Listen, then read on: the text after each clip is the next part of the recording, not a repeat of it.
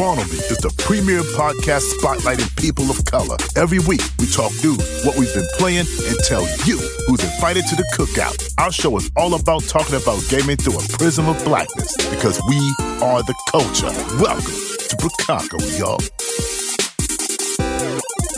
Yo, what up, everybody here in Spawn On Me land in Chicago. Hope you're doing well. Hope you're having a wonderful day. This is the Spawn On Me podcast with Khalif Adams. I'm your host, Khalif Adams, coming to you live in full effect from the basement in Chicago, coming to you live in full effect wherever you may be, wherever you may reside, wherever you are having good vibes. That's where you will find me. You will find Spawn On Me. You will find the wonderfulness that is our show. I'm hoping that you had a wonderful week. It has been a really good one here in Chicago. We have so much love and hate coming our way that it just makes you feel great. It's that beautiful yin yang of dopeness and terribleness that is happening on the internet, because the internet does that stuff all the time. But what I will say is that if you focus on the negative, that's all you're going to get.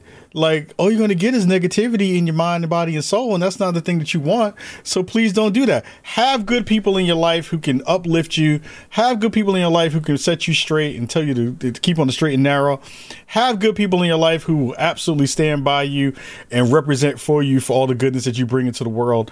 And I have that in spades, not only with all of you at home who are listening here on twitch.tv/Spawn On Me, but you know, folks who are listening on the podcast side of it, folks who are listening on the social media side of it, and some of our friends who are in our in our chat tonight here on the stream. What a wonderful flub on that one. Anyway, we have a lot of conversations about those kinds of folks in the stream today to talk about. But in the grand scheme, I'm having a pretty great week. We had a little bit of a scare here at the house with a gas leak that I found out yesterday, which was not great. But in the grand scheme of everything, we're playing some dope video games. It was the best time on the planet to play some video games. It's the best time on the planet to be a fan of games. It is the best time on the planet to have great folks who make content around you, be around you, and help to uplift you and support you in all of those ways. So, again, we have a jam-packed show today, a lot of good conversations. I want to do a little bit of teach and learn, and also we have some great conversations around 3 games that I've been playing or had a chance to play in the most recent couple of weeks. One is Forza Motorsport, I'm sorry. I had a chance to check out a preview there. Had a full 2-hour session with the latest Assassin's Creed game, Assassin's Creed Mirage. And to cap off the end of the show, we're going to be reviewing Mortal Kombat 1, which is one of the biggest games on the planet. Thank you to our friends over at WB and Warner Brothers for providing us early copies of the game so we could get our groove on, get my rating on, and provide all of you this wonderful review that we're going to talk through during this show. I would have done a kind of normal review that we'd seen in the YouTube spaces and the video spaces, but we got code really late. So instead of doing a full, video treatment that we usually do, we're going to talk through a review on the show today, and hopefully that will be informative for all of you at home. Shout out to Zhang Pao in the chat. Shout out to Vicious696 in the chat. Shout out to Royal Martin in the chat. Shout out to PS Witch and all the other wonderful folks who are here, Arctic and crew, for coming through this week. To get it started, we're going to get deep into the weeds and talk a little bit about marketing with the 411.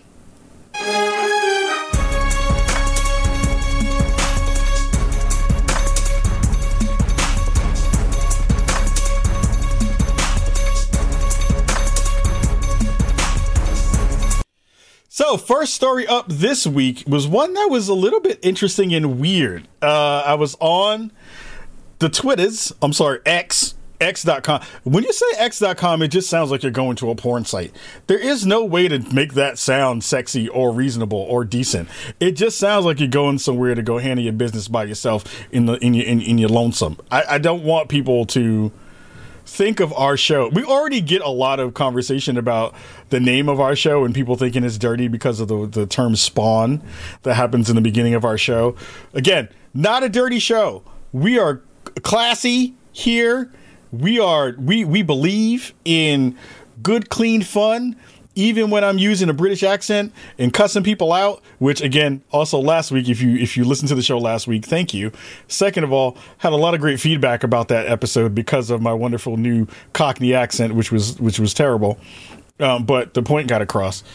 And in the continued effort to kind of hopefully give some good energy and good knowledge to the internet in ways that matter and try to bring some nuance to a conversation, there was a article that went up today or yesterday that was talking about Starfield and the sentiment that now that the game has been out and that I just looked at chat. Oh my God.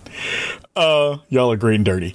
Where the premise was that the folks at Bethesda basically catered favor by giving certain outlets access early.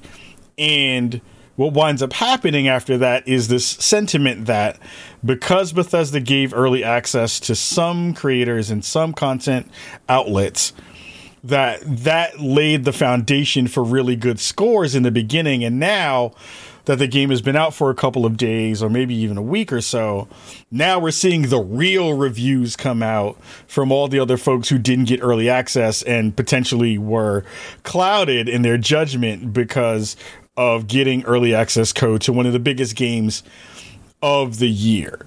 So I went through and read the article, and it's a not great article on Forbes. Usually the folks that I pay attention to on there are Paul Tassi. Paul Tassi does a great job of kind of digging into the news of the week and the news of the day.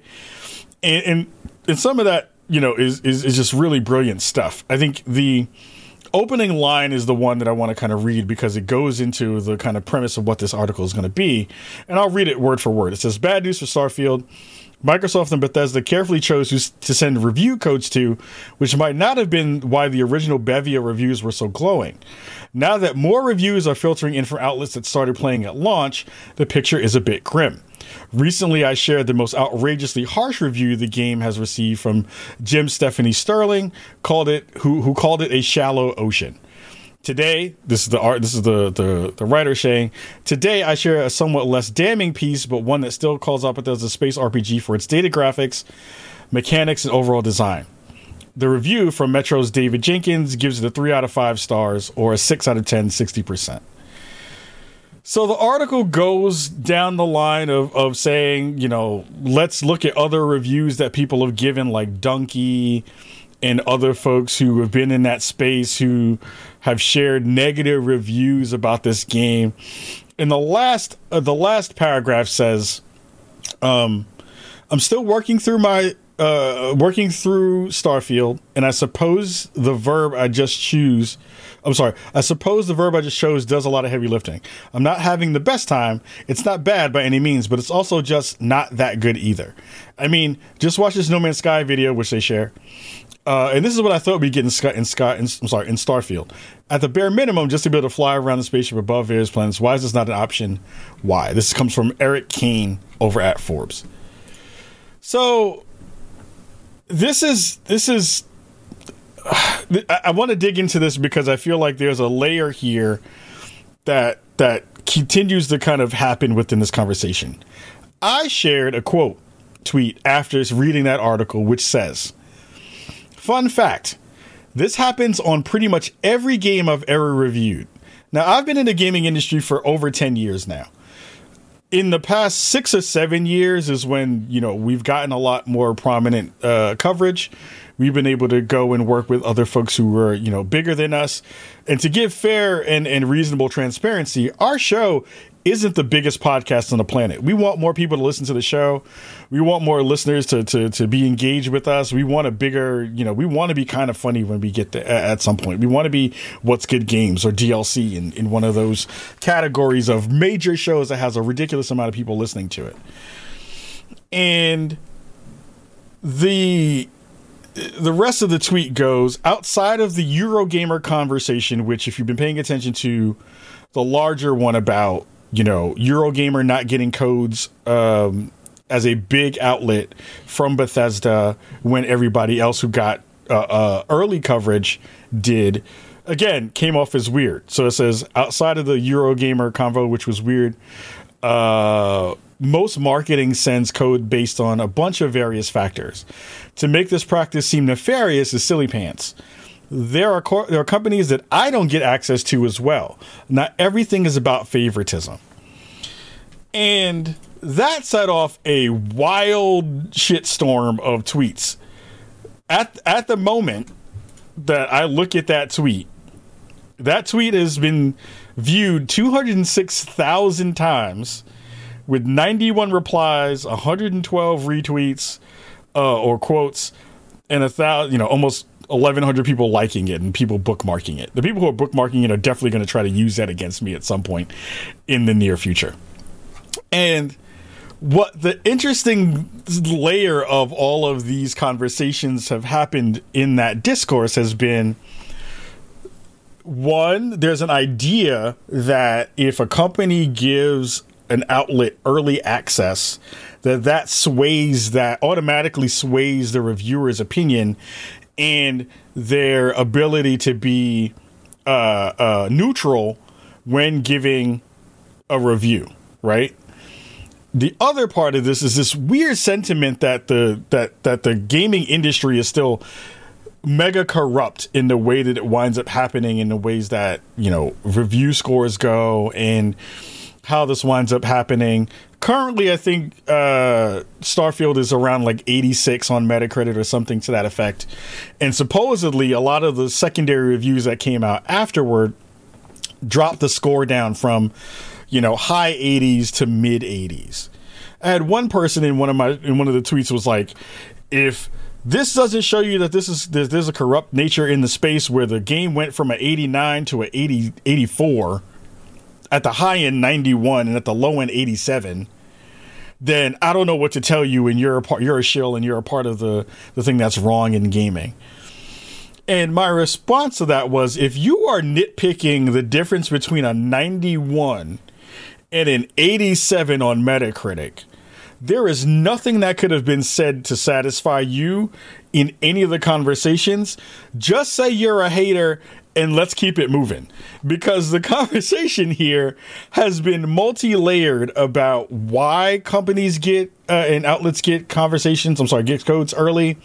What does that mean for you as a potential smaller outlet? Are there conversations where some outlets do have an affinity and work their way into that space? Absolutely. But the overarching thing is this. Most ways that this works, and from the time that I've seen it in the space that I've worked both on the dev side and on the press side and influencer side, is games, depending upon how big they are and across the board, have various levels in which the marketing campaign will go. You usually have a ramp up that starts the process to get people excited and get people hyped about when the game is coming out. You see a lot of that stuff wind up coming out into ads, into, people getting seeded, gear or any of that kind of stuff. And then you have the reviews go out, and every PR person, every marketer, every person who's working on the community side absolutely has, whatever that list looks like, of varying degrees of who potentially will get what. Yeah, folks who are really big in terms of their visibility and their reach and their audience. You have folks that are smaller but do really good work, and that gets taken into account. You have other folks who may be like hardcore fans and just happen to be influencers as well, that often sometimes get put into that categories as well. They wind up usually working a little bit different, where usually folks who work on the community side will work with those folks as opposed to folks directly just working on the PR and marketing side. But community is kind of under the umbrella of PR and marketing anyway. So the idea that outlets should, one, get code automatically is stupid. That doesn't make a lot of sense. Two, for all the people who are mad about the hierarchy of the way this works and are automatically tying that to favoritism, that sounds more like a fanboy conversation than it does anything else. Because if you really understood how marketing works, You as a marketer and a person on the PR side absolutely want to show your product in the best light. That is never not a thing. People have come to this conversation with all these extra layers of thought about, well, what about the art of journalism? I don't know what that's supposed to mean. What about favoritism in here? Favoritism doesn't get you good reviews all the time. And to be fair, what most people who I've seen have these conversations will ask for is, one, be professional about the critiques that you share and don't just say, game is bad, fix it. Game is shitty, don't play it. Which is very different than saying these systems don't work in the ways that I had hoped. And some of the things that we see here are a little bit different than what we were marketed. There's a difference in the way that those two conversations work and the ways that marketers and PR folks will receive that information and be able to use that as good ways to discern how to share that up to a dev team, and also good ways to share that across the rest of marketing for the way that the rest of the campaign will work. Everyone in my mentions give me multiple versions of this is just another version of the hypocrisy and the entrenched version of favoritism that we see in the video game space, when it really comes down to y'all don't understand how marketing works and how PR works and how folks are thinking in this way work and what the process looks like for when you're doing that work. Why would you not think that a company that has spent millions upon millions of dollars, not only in the development of a game and a product, but in the marketing of that product, is going to be like, hey, person who hates my company, I'm going to give you a code? That makes no damn sense in any version of the realities that any of you live in. That makes no sense. That doesn't give you an objective review. That gives a code to a hater for no reason when they can buy that code and spend money in hate. Why am I going to give you the ability to shit on my product when that does nothing for the way that a campaign would work? That makes no sense. Of course, somebody will hear that and read that and be like, well, Kyle, again, that's exactly what is the problem with the way that games are shown these days. But I would tell you in the reverse conversation is that you really have to understand why PR is a part of this conversation. PR, in no matter what version of video game sphere you live in, if you're on the press side, you're on the influence side, if you're a fan, if you're a creator, if you're a consumer, you are touching marketing in some form or fashion anyway. Depending upon how much of that you need to influence your work is very different. If you're just a consumer, you're looking at the things that PR is putting out and you're saying, okay, you have shown me parts of this game from your perspective. You show me a trailer, you've done a stream, you've gone on a podcast and talked about it. You've done all this work to help to get me to potentially buy this thing that I potentially will want. I am building hype for you as a consumer. As an influencer, same thing. The only difference is I may want to work with you to help amplify that messaging in a way that then captures a lot of folks and captures mind share, so that the folks who are on the consumer level will want to buy our game and participate within that process. You then go up to the media and press side of it, and the media and press side of it is, hey, we'll give you access. All we want you to do is cover the game. Most folks will not ask you on the PR side if they are worth their salt to give any version of coverage, negative or positive. The biggest difference is when you're on that layer, we as folks who are working on that media and influencer side of the fence will discern different ideas about how good that game is going to be and its readiness, depending upon how early we get code for it. So for instance, I knew Mortal Kombat was going to be a banger anyway. That game doesn't have to do a lot to be really that great. It has to not botch a couple of things, but it has to stay pretty true to what that game is. That game is an easy game to review. I got that game 3 days ago, finished the campaign, and now I can talk to you about what that game is in a reasonable form and fashion. A game like Starfield, which is hundreds of hours big, will take a lot longer for you to really understand all the intricate systems that work within that conversation to make that game a reasonable property. Most people who shared reasonable conversations or discussions about that game from a nuanced position were able to tell you what they liked about that game and what they didn't like about that game. Not hard. But if you ask fanboys and you ask folks who write these articles like this one on Forbes, the folks who have made that decision to share the negative review now are the ones who have the truth about the product, and the folks who had that early review access are the ones who are shills. And they're not saying this on Forbes, but this is the sentiment that comes along with that filters itself to the audience, and they run with it. Is that those folks who got that early access must have been paid, must have gotten free shit, must have gotten some other stuff. Some of us definitely did get free stuff. That's a part of a marketing campaign. Did that change my review or most of the folks who have been doing this for a long time's review? No. We already understand that we have done enough good work to be able to talk about a thing in an objective way and to be able to give reasonable feedback to the teams and the marketing teams to be able to understand where the game lands in terms of all of its stuff.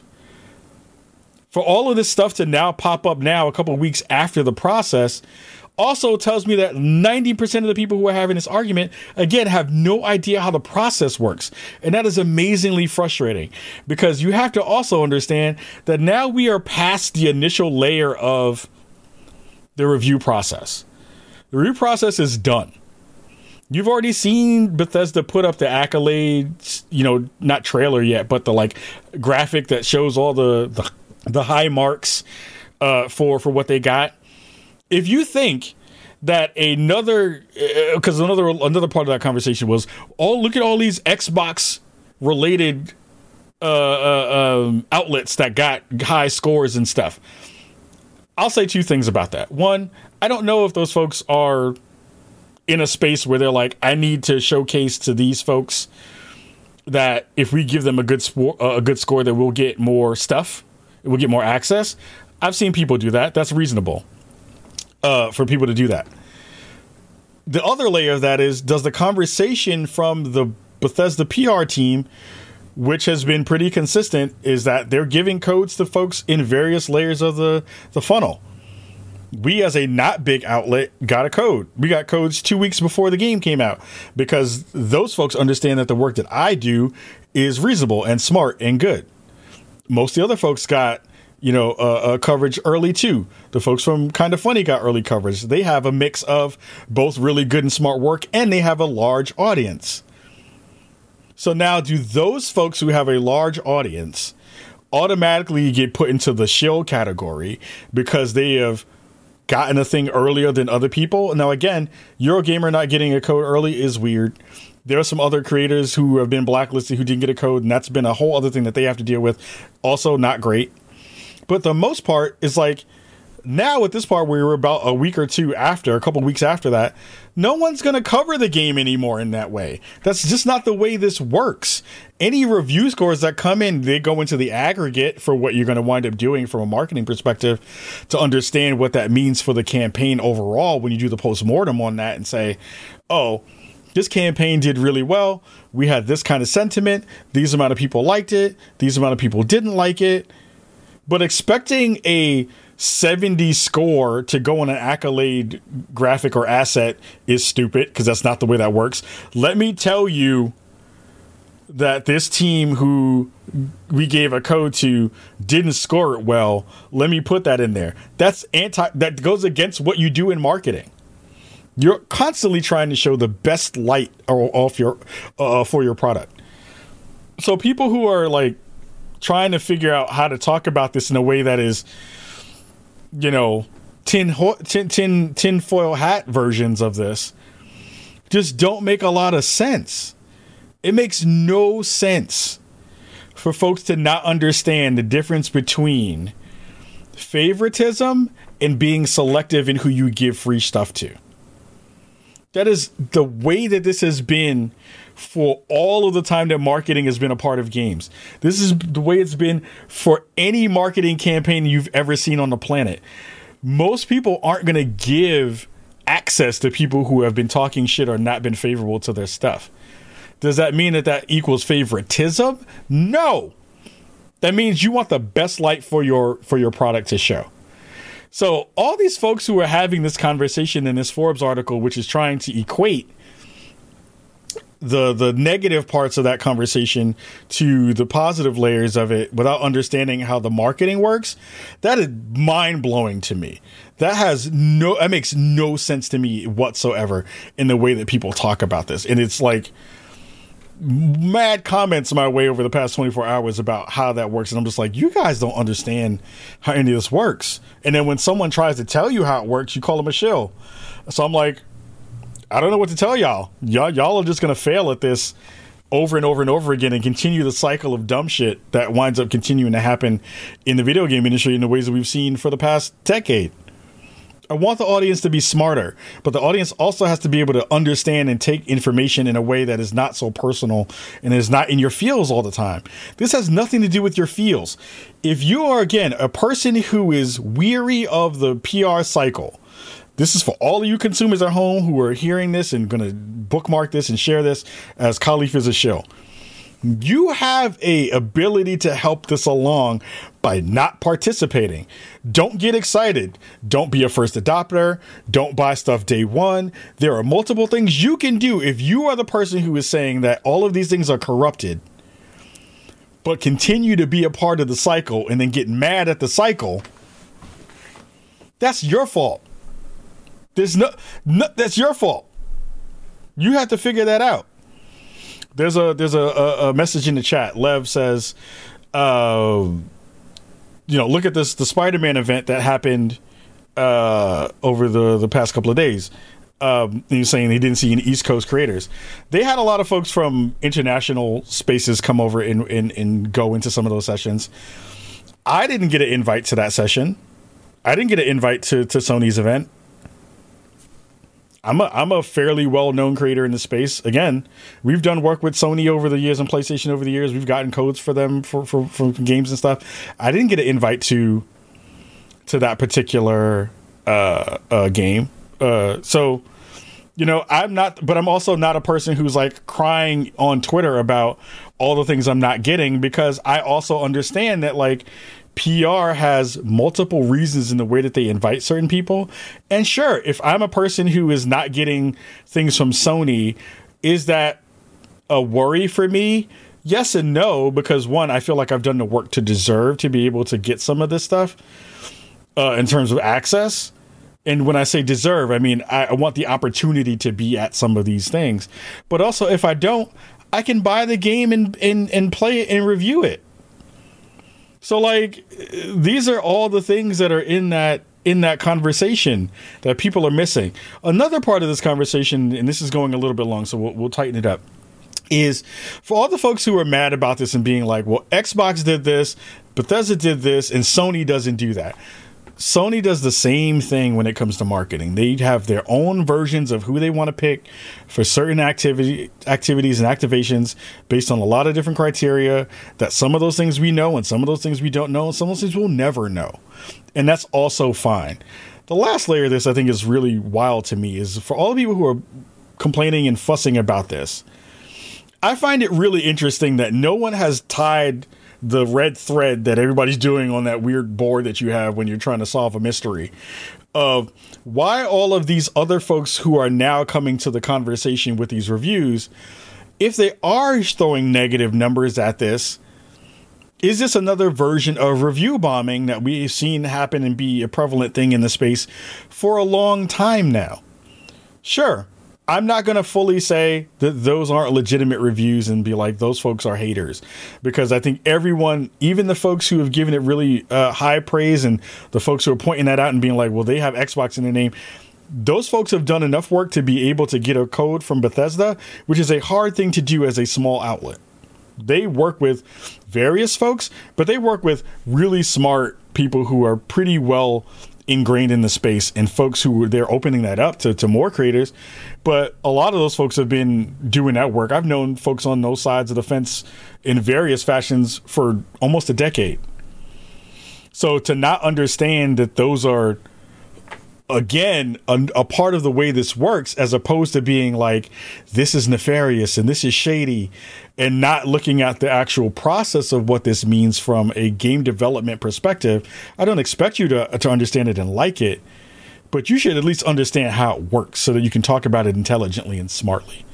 So that's my last part of that conversation. I hope that was informative to folks at home. I know a lot of folks in the industry listen to the show. I'm hoping that some of the haters who were giving me shit will listen to this and understand that this is not me beefing with y'all, but this is me trying to give you good advice so that you don't get a heart attack on Twitter and on social media saying dumb shit out loud. I want you to all be better too, so that you can have good conversations and reasonable conversations. You don't sound like fanboys and people who have been rocking Reynolds rap hats for God knows how long. So, with all that said, I'm going to talk to you a little bit about what we've been playing.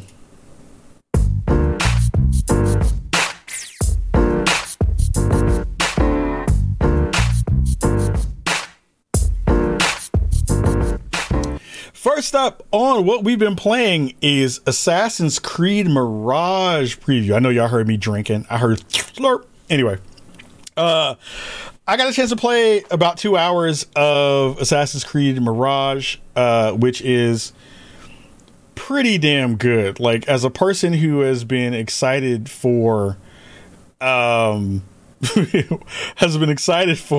game, getting a chance to preview it, and seeing the new locale and the way that this game is going to be coming across, it felt very much like Assassin's Creed. But I think the thing that I came away from it with that was actually pretty telling and fantastic was this feels like a more refined Assassin's Creed. This now going back into spaces where you're learning more about the main character, which I believe his name is Balsam, and going through the journey of becoming an assassin, which feels like a kind of usual part of the Assassin's Creed experience. Getting a chance to check it out and feeling the mechanics and how good they feel. And, as a person who has not played a Assassin's Creed game in a while, last one I played was the one with Cassandra as the main protagonist. The maneuverability of the game feels much better. You feel much more sleek and able to kind of track down your opponents and enemies in a way that feels good. Again, Assassin's Creed and the folks from Ubi do a great job of world building in a game like this, where you're getting a chance to play and you're seeing footage of my gameplay during the process of me getting my time in. It just feels really good to have another Assassin's Creed full game out in the world. Again, if you're a person who's not high on Assassin's Creed, then this is not a game that's going to kind of like, turn your head in the same ways that we've usually seen. If you're an Assassin's Creed fan, I think this game is going to be dope for folks who are going to be playing this thing. One of the things that I found to be extremely fun and really awesome was when I went into this game, one of the things that they had been touting has been that all of the VO, you can do a full switch of the VO to all be in Arabic, which I thought was really fantastic because it, again, adds to the flavor of the locale and the setting. And it was just really nice to be able to hear the Arabic language spoken in this way throughout the entirety of the gameplay, and knowing that fans who come from regions where Arabic is spoken mostly, that they will be seen in the ways that we hope people are being able to be seen. I think a lot of the times that we see representation of the Muslim world or of Arabic, it's always been kind of bastardized versions of it. Friend of the show, Rami Ismail, has been a person who's been championing that for a long time to be able to kind of fix that within games. And I think Ubi has done a really good job in terms of the way that they take care with the language, and they take care with the setting, and they take care with the cultural layers of that game. And it really did bring something really special to the game in a way that I don't think a lot of folks may necessarily connect with. But to know that they have taken the painstaking time to do that work well has been something I always want to applaud Ubisoft for doing. I think because they are a multicultural company with multiple studios in various parts of the world, they are the best equipped to be able to do that work in a way that feels smart, competent, and fulfilling to the folks who will see that those cultural touchstones and feel at home with them. So that was great. I had a blast with it. There's some stuff in there that I can't show, and I think I've cut off the footage before you'll see it. But I love the Assassin's crew that you wind up pulling in. I think there are some amazing voice actors in that mix that when you get a chance to play, and they've showed a little bit of this during their preview periods for some of the game and some of the marketing material that is really going to shine in this game. I think the main teacher that you have as Balsam is brilliant. I love her voice. I can't remember her name right now off the top of my head, but she's fantastic in the ways that she showcases the energy of the space and the energy of becoming an assassin and being a part of the Brotherhood in this way. And the beginning sequence that you wind up going into to showcasing your talents and getting to show you the moment where you become a part of the clan is probably one of my favorite versions of that moment that we understand if you've been a fan of the lore of that game for a very long time. I think they nail that stuff, and the clothing and the kind of costuming that is within this game, again pulling and evoking a lot of the energy and the cultural pieces of the landscape there, give these assassins a very different look in a way that I think is probably one of their best ones yet to date at this point. I was like looking at those, I was like, oh man, I want that to be if I was going to ever cosplay, I'd cosplay from this era of the Assassin's Creed universe because of the way they've done the costuming and showcase those things and built the lore. So Assassin's Creed is coming. I'm dying to play more of it. I had a blast with my time of it. The combat feels really good and competent. Traversal feels a lot smoother in a way that I always had a little bit of problem with. It always felt like there was these hitches when you were playing the game before. Sharia Agra, I'm going to say that name terribly. I'll find it and share it because I don't want to mispronounce her name because she's amazing. But I'm definitely going to botch that. I need a good pronunciation of that name so I can get it right. All that to say, I'm excited for this game. I think as a person who has been out of the Assassin's Creed space for a minute, this has gotten me back in a real way. I'm hyped to go back into that landscape, into that place, into that setting, into that world, and get my stab on, my assassinations on. Second preview that I got a chance to check out in the past couple of days was one for Forza Motorsport. Got a chance to go check out the game. I was not at the event that happened in LA a couple weeks ago, but I got a chance to play the game on my console, and I have to say, this is the prettiest Forza that I've had a chance to see. When Turn 10 talked about how they were making this the next gen version of this game, it looks like butter. It looks gorgeous. It is super pretty. You'll get, excuse me, I just had to burp. You'll get a couple of different performance modes. So you'll get a 30 frames per second mode, you get a 60 frame performance mode, and then you'll get this kind of RT performance mode that's the in between where you'll get varying degrees of resolution, but you'll get a little bit of ray tracing. I played this on the 30 frames per second full ray tracing version of it, and it felt totally fine to me. Like it looked great, it drove great, it felt fantastic. It's a really condensed version of the game. It is not the full game at all, but from the preview, it got me really excited to play again. We talked a little bit about this on Unlocked that just got shared today, so go check that out on IGN for the episode that I was on co-hosting with the team.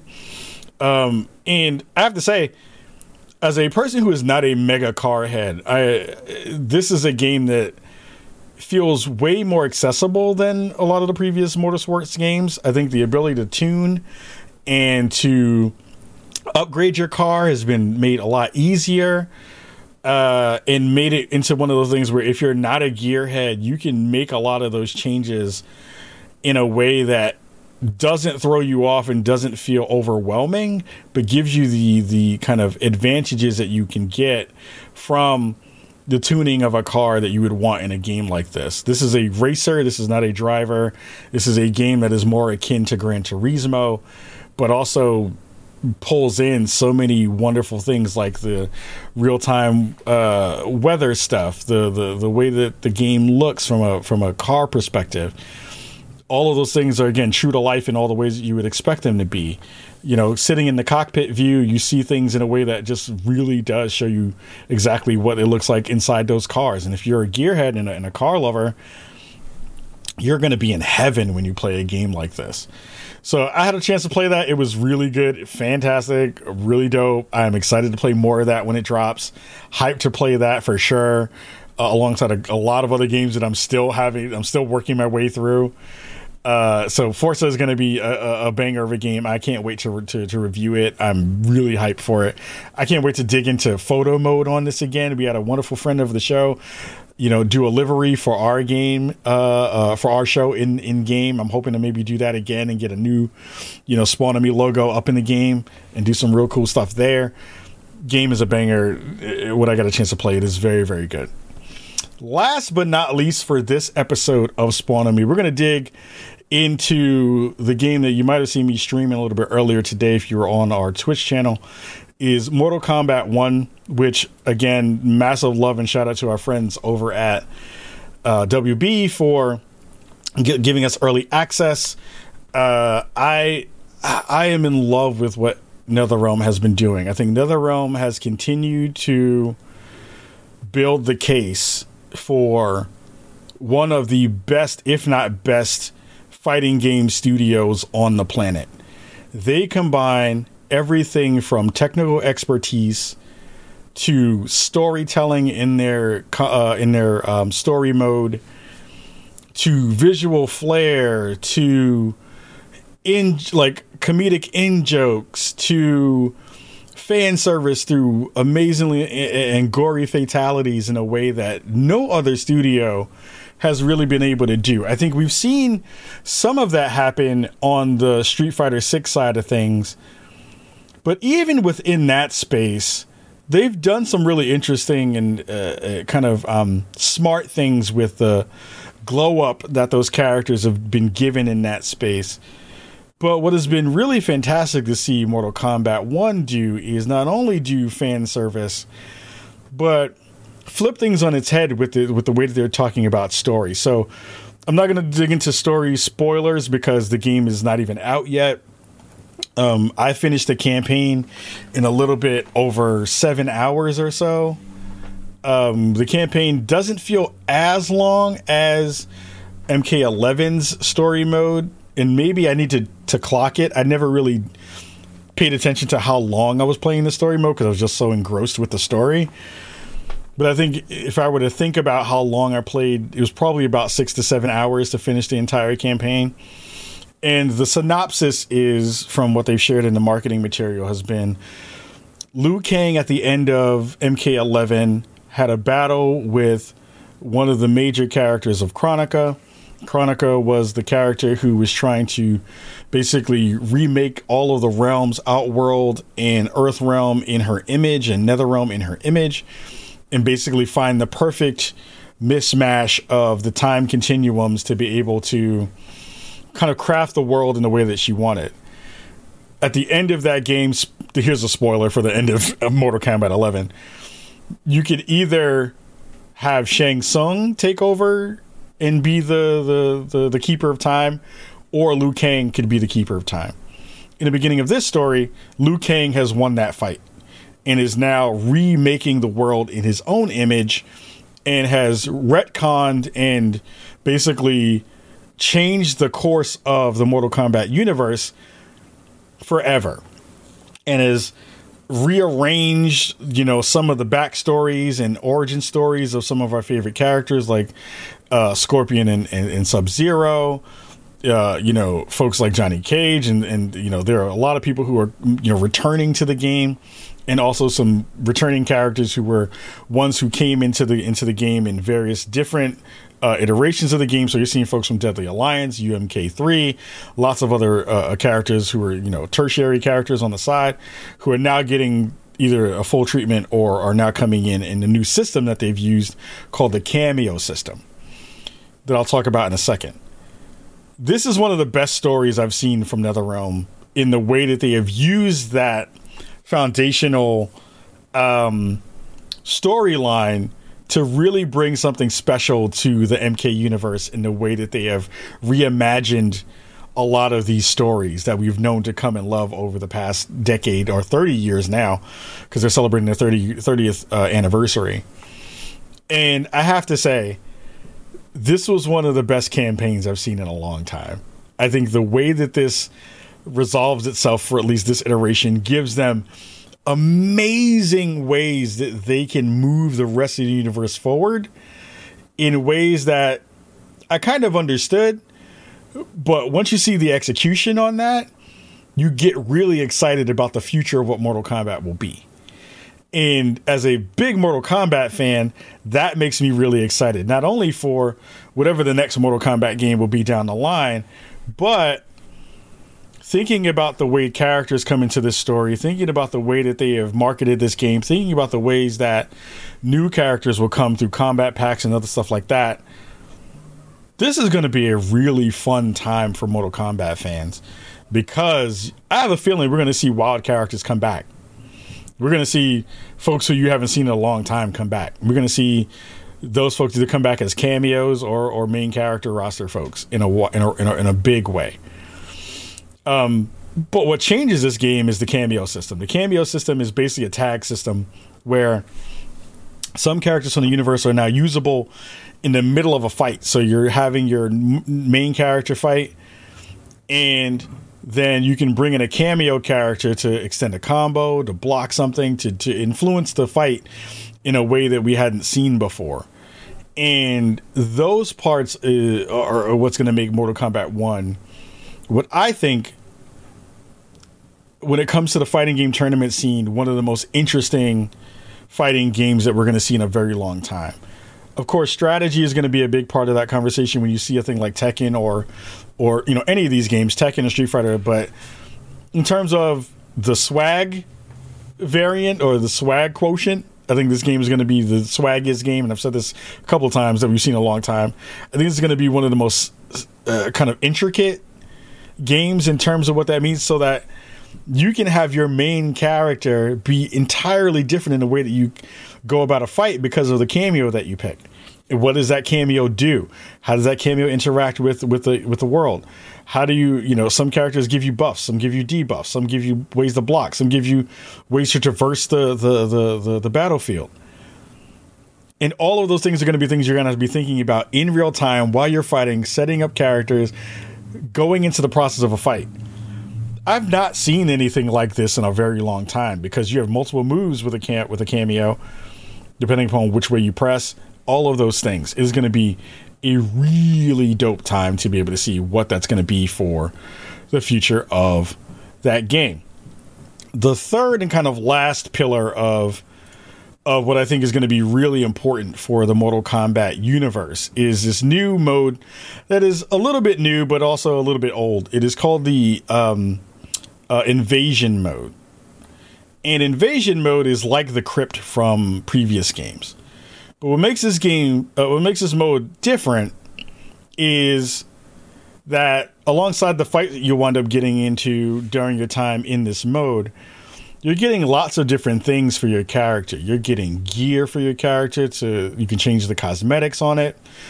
You're getting new fatalities, new brutalities. You're getting all of these different things that are in the mix for what that game is going to wind up being. And you're even getting really interesting things like a little bit of RPG-ness in some of these things as well. You're getting the ability to assign points to your characters so that when you're in these fights, you're able to do more damage or block things or any of those kinds of things. You're able to do that for your cameo as well. You're able to do and add certain things like, swap out your cameo in the middle of your invasion round, your main character in the invasion round, and all of those characters get XP. They get XP for gear, they get XP for building out their kind of progression track that they have, which will give you some of those things like brutalities, fatalities, and other pieces of flair. And it's a much deeper system than I had expected for what this mode was going to wind up being. I thought this was going to really just be another version of Crypt, where after you finished the Crypt and unlocked everything, you really didn't have a lot to do after that.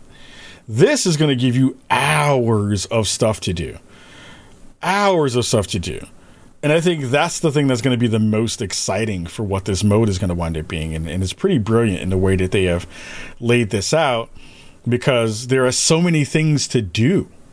They're going to be, and what's going to be interesting is that you're going to be leveling up all of your roster characters to get some of the goodies that are in there. So even if you're, I'm a Raiden main, even if you're playing as Raiden, that's literally just 35 levels of that one character. That means I have to do 35 levels of each of these characters to get all of the cool stuff that goes along with those characters, which for me just speaks to how full this game is and how much they have done that really great fan service to fans who are, diehard folks in the space, and folks like, newbies who are coming to this, and maybe MK isn't their main game, but is definitely a part of the overall, ecosystem that they want to be a part of in those conversations. I think this is one of those most solid, well thought out, base games that you're going to get that has a ton of content. And then we haven't even seen the combat packs yet with folks like Homelander and Quan Chi and other and Omni-Man and all these other characters coming from other parts of different games and other universes to be in here. With the way they've laid down the story, there is no reason why canon-wise they won't fit. Everyone fits when you retcon it and make it a multiverse conversation. That makes it dope, because then it's not a thing where you're like, well, like they had in MK11, you're like, well, Terminator doesn't fit in this world. That doesn't make a lot of sense. RoboCop doesn't make a lot of sense in this world. In this world where everything goes because of Liu Kang's ability to pull in from the multiverse, basically, anybody fits. And that's kind of a dope way to think about the way that these characters are going to kind of come to the game. I'm going to be playing this thing for a long period of time. I'm going to be enjoying the hell out of this for a very long time. I've had a blast just in the past day and a half of playing Invasions and playing people. I played a couple of folks online, like Blessing and I from Kinda Funny got some games in, and those were amazing and fun. And folks from IGN got some games in already. But mega kudos to all the folks over at WB and all the folks at NetherRealm. Ed Boon again and that team has again made a banger of a game where we're only seeing and scratching the top layer of this, because the stream monsters haven't gotten into it yet. The fighting game community is now just getting their codes and labbing right now to get all the combos that we'll be using later on in our gameplay online and offline. So this is the most important and exciting time for a fighting game, is when all the folks are now just getting their first copies of the game and are learning and labbing and doing all that work.